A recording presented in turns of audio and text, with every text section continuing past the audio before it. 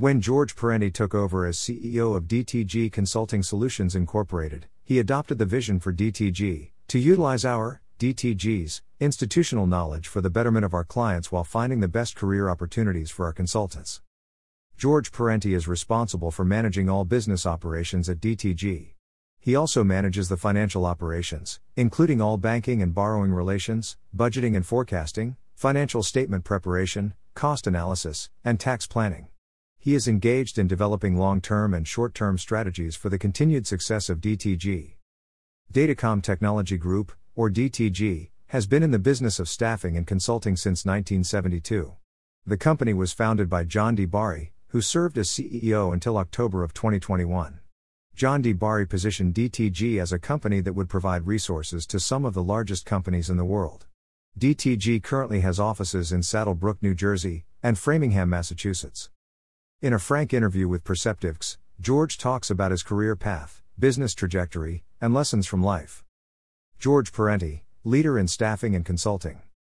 Photo by John O'Boyle. Perceptives, P. Please shed light on your professional background. George Parente, GP, I was hired as the Chief Financial Officer, CFO, in April 2000. For over 20 years, I worked side by side with the CEO, John D. Barry. While working at DTG, I completed all the coursework needed for a doctorate in leadership. My studies in leadership and working closely with the CEO gave me the background needed to run an organization. And in October 2021, I became only the second Chief Executive Officer, CEO, that DTG Consulting Solutions has had in its 50-plus years of operations. I have over 30 years of experience in the accounting and finance field and currently hold an active CPA license in New Jersey and Maryland. I have dual master's degrees in accounting and business administration. In connection with my doctoral studies, I received a certification in advanced graduate studies in business administration. In 2019, I obtained a certification in negotiation mastery from Harvard Business School. I am also certified in business law, change management, sales growth strategies, and business contracts from Cornell University. P. What are the core areas of DTG's products and services? GP. Technology changes rapidly, and DTG Consulting Solutions can provide companies with consultants trained in the latest technologies. Hiring DTG Consulting Solutions is more efficient than hiring employees or training your existing staff in the latest technologies. And, as soon as the current technology used in business becomes outdated, you would need to retrain your staff or fire your existing team and hire employees knowledgeable in the latest technology.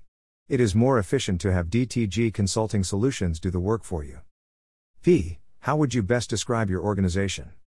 GP, we are a boutique staffing and executive placement firm. Roughly 90% of our revenue is attributed to our consulting division. We are a full-service staffing firm specializing in placing information technology and finance professionals. The other 10% of our revenue is derived from executive placements. We have an office in Massachusetts specializing in executive placements for the capital markets industry. Our capital markets division is headed by Len Gilad, an industry expert who has been with DTG for over 30 years. We have placed candidates in technical positions for over 5 decades. We are a value-added resource for many medium and large-sized businesses across the globe. Photo by John O'Boyle. P. Why would a prospective client choose DTG over its competitors? GP, DTG is committed to connecting growing companies with exceptional talent. We pride ourselves on not being like the larger, well-known national staffing and placement firms. Every manager at DTG has devoted their career to the staffing and recruiting industry. And many of the managers here have worked their entire careers exclusively at DTG. We practice extreme diligence when searching for a new member to join the DTG team. We identify the best prospects, hire them, and promote them with the intention that they will work their entire career here. Everyone who works at DTG is set for a career path in this industry. P. To whom do you attribute your success and work ethic? GP. Everything I have accomplished is 100% attributable to hard work and the work ethic instilled in me from an early age. Both my parents owned small businesses. My mother, the most selfless person I ever met, had a beauty salon that she sold to stay home and raise my brother, sister, and me. My father owned a bar and restaurant where he worked 16 hours a day, 6 days a week. He worked long hours to earn the monetary means necessary to provide for his family. Both of my parents instilled a great work ethic in me. P. Please share your early work experiences and struggles. GP. I worked at 6 different companies during the first 10 years of my career. I struggled to find a company or a position in a company where I felt I could make a difference. I also saw that companies emphasized profits, and not much focus was on the people responsible for helping the company operate. I was never passionate about my work or the company's mission. As such, I often did not attach a lot of value to my work or the vision of the companies where I worked. It was not until I started working in the staffing and recruiting industry as the CFO at DTG that I appreciated how I could be a part of an organization that helped others. From the start of my employment, I immediately recognized that the work the account managers did had an immediate effect on the companies that they serviced. Additionally, the recruiters' work had an immediate impact on the lives of the consultants they placed on assignments. We often found employment opportunities for U.S. citizens and H-1B visa holders. By correctly matching the skill set of our consultants with career opportunities at our clients, I saw that everyone benefited. P. Are you working on any especially exciting upcoming initiatives? What imminent focus areas have you identified for DTG? GP. Over the next 2 years, several key managers will retire from DTG. I am working closely with Carolyn Marcello, the Director of Human Resources at DTG, to find the next group of employees that will add to the continued success of DTG. Our model for success in the production roles at DTG is to have all new employees begin their careers by learning the recruiting aspect of this industry. We further their career path by pairing them with an account manager, who will mentor them while they act as a second or assistant account manager.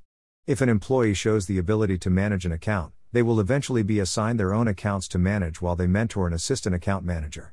Eventually, if that person shows an aptitude for it, they could move into a position of focusing only on business development. P. Please tell us about the trends in the industry, post-COVID. GP. The future of staffing and recruiting firms will most likely be a hybrid of remote and on-site office workers.